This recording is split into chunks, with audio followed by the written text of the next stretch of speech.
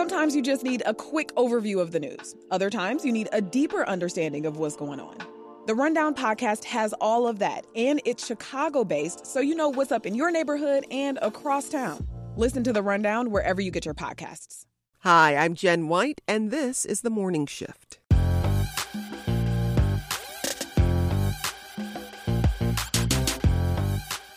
A new report commissioned by the city and the Illinois Gaming Board shows that investors in the Chicago casino would have a hard time turning a profit because of high taxes and fees.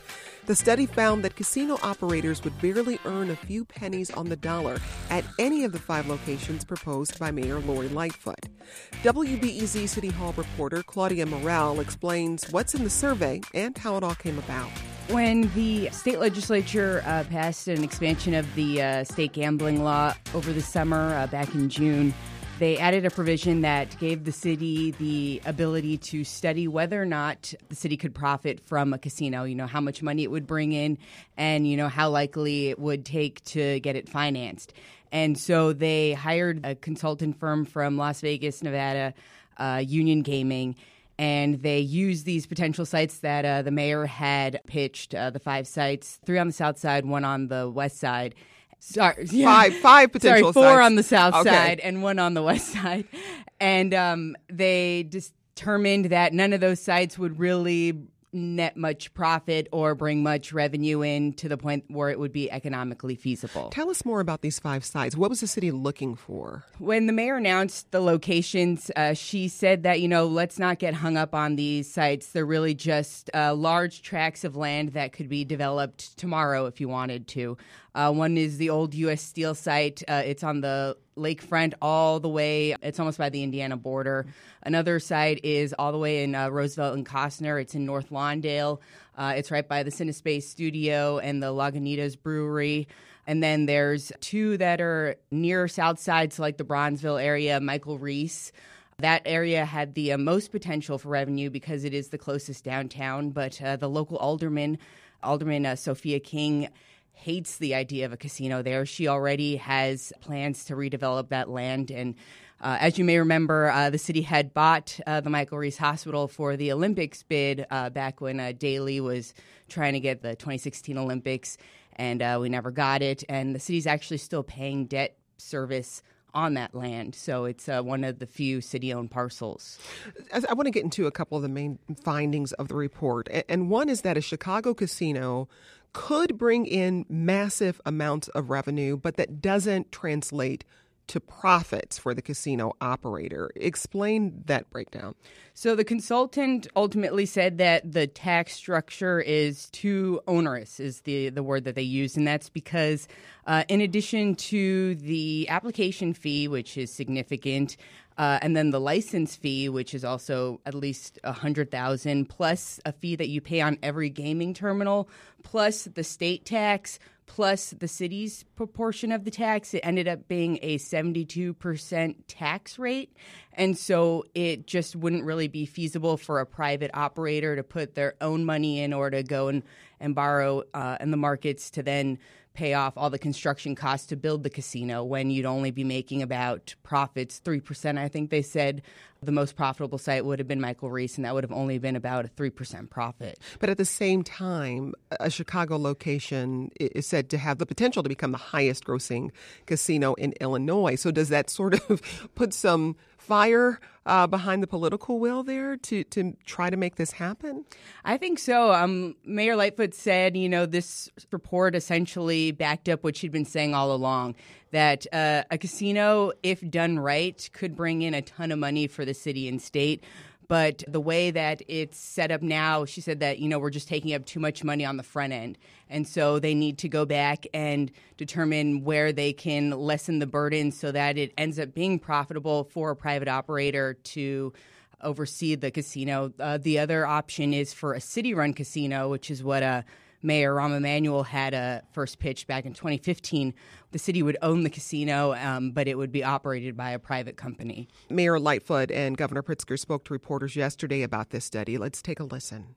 First and foremost, we've got to get this tax structure right. because otherwise we're talking about something that can't be done. But I'm very confident that we'll get there. I think everybody has the right mindset about it, and all of us want the city and the state, as well as the jobs that will come along with that casino. We all want it to succeed. What are we hearing from other lawmakers? Well, Senate President John Cullerton said he couldn't comment because he hadn't read the study yet, and Madigan's spokesperson said that the speaker was recusing himself from any gaming legislation, so not much comment on that end. Alderman Anthony Beal of Pullman put out a statement. He has been very supportive of a Chicago casino from the get-go because he really wants one located on the south side because he sees it as, something that could spur investment down there. And he does not like the idea of a downtown casino and said, we knew all along that, the best way to make the most money out of this is to have it run by the city of Chicago. But the mayor said that while she understands that, there are parts of the city that are desperate for this kind of investment, at the end of the day, the whole point of the casino is to make money. It's to bring in revenue for the city because the pension hole and all of the bills that we're going to have to be paying in the next couple years. And how much is the state planning on revenue from a Chicago casino? At the high end, it would be close to $600 million total, and so then it would be split between the city and the state, and that'd be a year. Now, speaking of a downtown location, the report concluded, and I'll quote them here, that only a centrally located casino that is in close proximity to high-quality hotels and other notable tourist attractions would be feasible. So, of course, that means a downtown location, but then that presents a bit of a political hurdle for a downtown casino because you do have interests in the south and west side who say, hey, we need this kind of economic investment here. So what does that mean moving forward for the mayor? It'll be interesting because she also put out a city survey where she wanted to get residents' thoughts on this whole idea. And it was interesting. Out of 10,000 respondents, it was pretty much split. I think 30% wanted a downtown casino, and then 30 said outside, and then the rest said, they didn't care. And so it shows that, not everyone wants a centrally located casino. And, there was the issue of traffic and congestion, and, there are very limited options downtown unless you put it on Navy Pier or, I guess, by McCormick Place. So, and then you'd have to deal with the local alderman because, this is just the state aspect of getting the licensing. And then once you go through the city planning process, you have to factor in aldermanic prerogative and, local control of, what gets built where. Well, then there's also the issue of the tax structure, which is something that has to go through Springfield. So any sense of the political will there? Well, the gaming board has 90 days to come up with their response to the study. And, depending on the political will in Springfield, it could come up in the veto session this fall, which will be around the same time that the city will be dealing with its budget. But either way, we likely wouldn't be seeing any revenue or any proposed sites for a while. They said once it was built, it wouldn't be operational and making money until 2024. That's WBEZ City Hall reporter Claudia Morrell. Claudia, thanks. Thank you.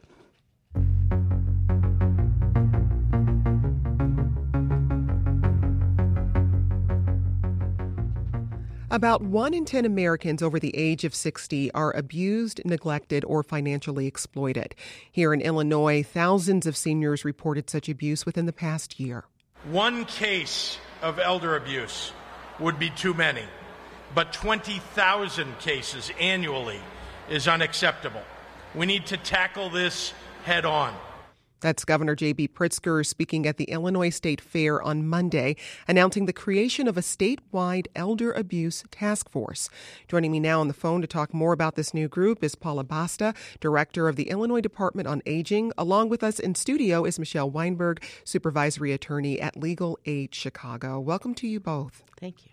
So you're both members of this new task force. Paula, you said there are 4 areas of focus for the task force. Run us through those 4. So the first is to investigate the effectiveness of current elder protective services and laws, the things we're doing now statewide. The second is to examine barriers to prosecution and strategies to increase public awareness of elder abuse and how to report it. The third is to study training resources and look at best practices in other states. What are other states doing?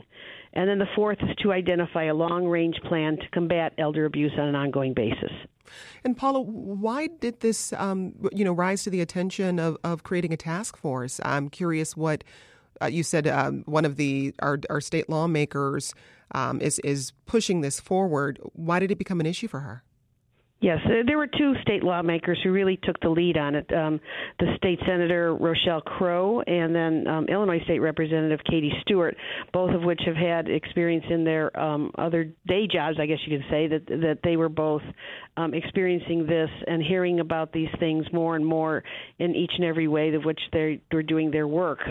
State Senator Crow was a prosecutor where she was in her district, and also Katie Stewart. So I think they basically saw that there was a real gap here, and so they basically also came to us and said, what do we know and how can we help? The Illinois Department on Aging, we respond and have responded to more, as the governor said earlier, more than 20,000 reports of abuse of adults 60 years of age or older, and then persons 18 to 59 with a disability also can call us for the Adult Protective Services if they feel they're being abused. And that's, again, 20,000 is kind of a staggering number, and this is, we think, is probably even underreported.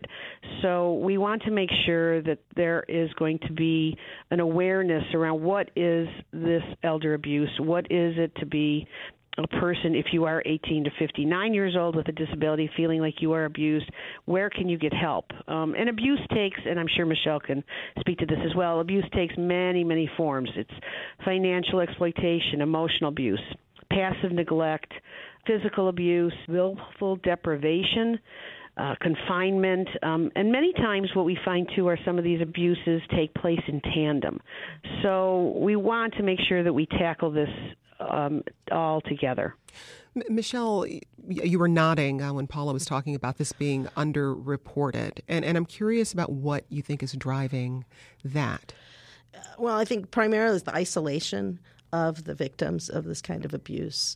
It's not always the most, the physical, dramatic physical abuse, but the isolation, the social isolation, kind of controlling behavior of the abuser, and the family ties. And very often the victim is very dependent on the abuser, so they're reluctant to report. I'm sure whatever calls and reports are coming in, there's a lot of people out there who are probably not making reports. And do you often find that people are calling in on behalf of themselves, or are there other family members or neighbors who are identifying the abuse? I think it's all of those things. And I think part of what we want to look at is how to, because very often, again, the victim maybe is unable to even speak for themselves. So they're not always picking up the phone and calling, but to help everyone else in the community to see the signs and how to make it easier for them to report and get help. Michelle, at Legal Aid Chicago, you focus on financial abuse. Talk about what that looks like. It's kind of constantly evolving. When I started doing this kind of work more than 20 years ago, the big issue was predatory lending. Seniors were, marketed all kinds of financial products and mortgages and loans on a lower payment, but it was really much more costly.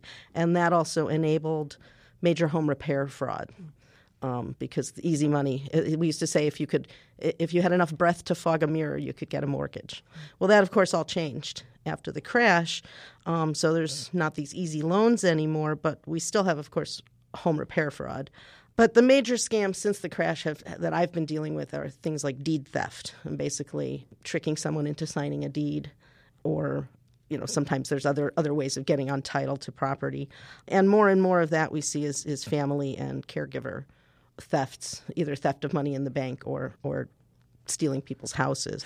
Paula, for people who are listening who have elders either in their family or in their neighborhood, people who they're keeping an eye on, are there signs of elder abuse we should look out for? Well, I believe that everyone and anyone should be aware of people that they care about and see the signs that if they see someone that's maybe uneasy, or if they're nervous, or if there's some physical differences in their appearance. I mean, I think it goes from, and as Michelle so aptly talked about, I think there's all kinds of signs. Some are going to be outwardly you're able to see them outwardly, and then there's going to be other things that are going to be more internalized.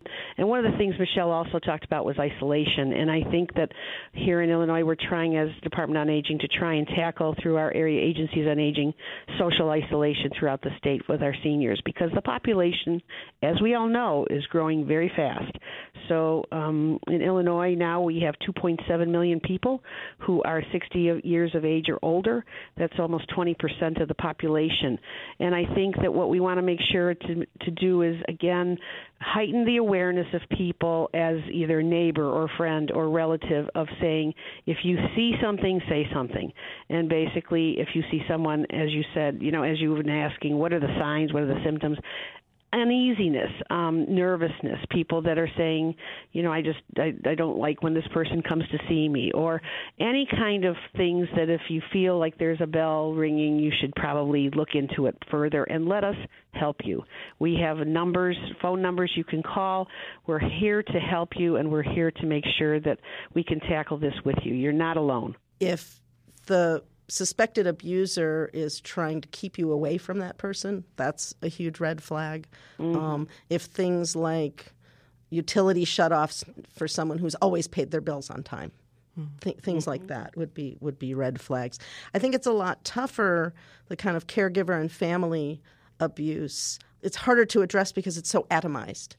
It's not like when I was suing the Mark Diamonds and the John Sullivans, the home repair frauds. I mean, they victimized many, many people, and they had a pattern that we could trace. Sometimes it's very hard to trace these individual situations. Paula, I wonder how much of your work is going to also be about helping institutions that interact with elders better identify some of the signs. I have aging parents or aging mom now, and I've been in doctor's appointments with her where a nurse will ask, do you feel safe at home? And a person may not feel comfortable answering that question in front of a family member for the reasons Michelle described. But is it also about helping institutions better identify and communicate with elders to identify if there's an issue? Absolutely, Jen. It's really a great example. I think, that's why part of this task force is looking at training and looking at other models of what other states are doing. We already do a lot of training with other institutions. We also have coordinated care case management units that are out there looking as they go into people's homes for homemaker services, if they have or see anything that they know how to report abuse. So I think that it takes many, many, many pairs of eyes on people, and that basically we want to make sure that there is such an awareness that they know if in fact they see something, that there's help out there that they can call us and let us get involved to look at the situation.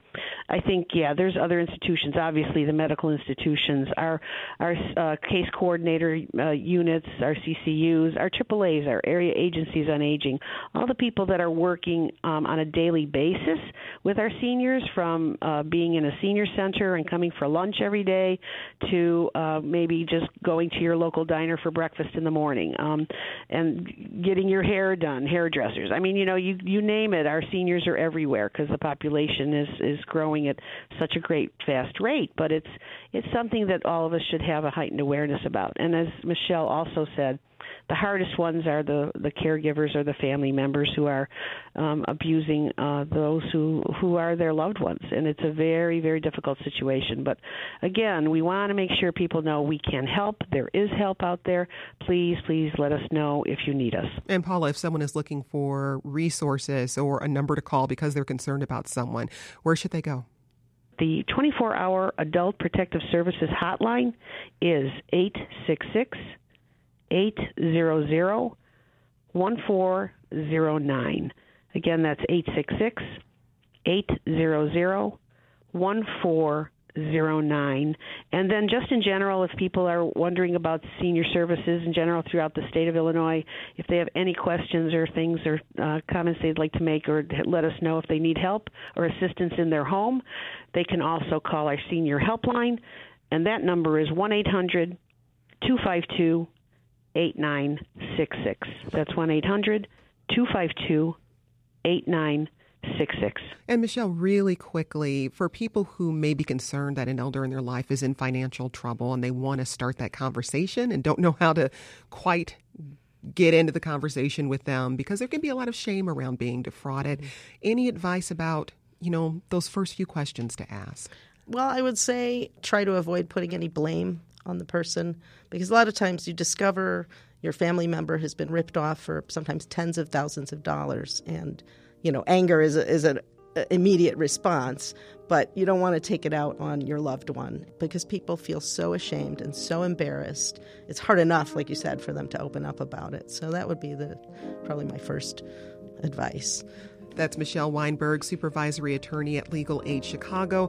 Also with us on the phone was Paula Basta, director of the Illinois Department on Aging. The task force will report its findings and recommendations to Governor Pritzker by January 1st. Michelle, Paula, thanks for speaking with us. Thank you.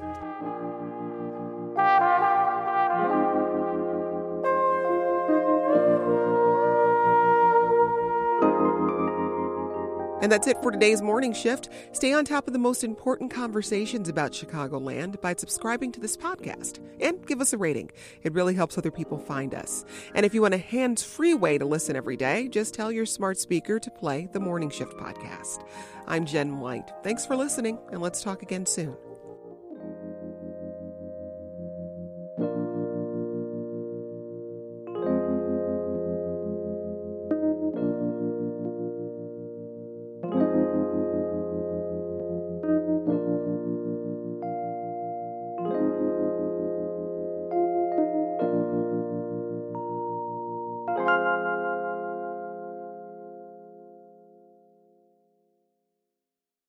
If you need a break from the news, WBEZ's Nerd App podcast is here for you. Our show is all about delight.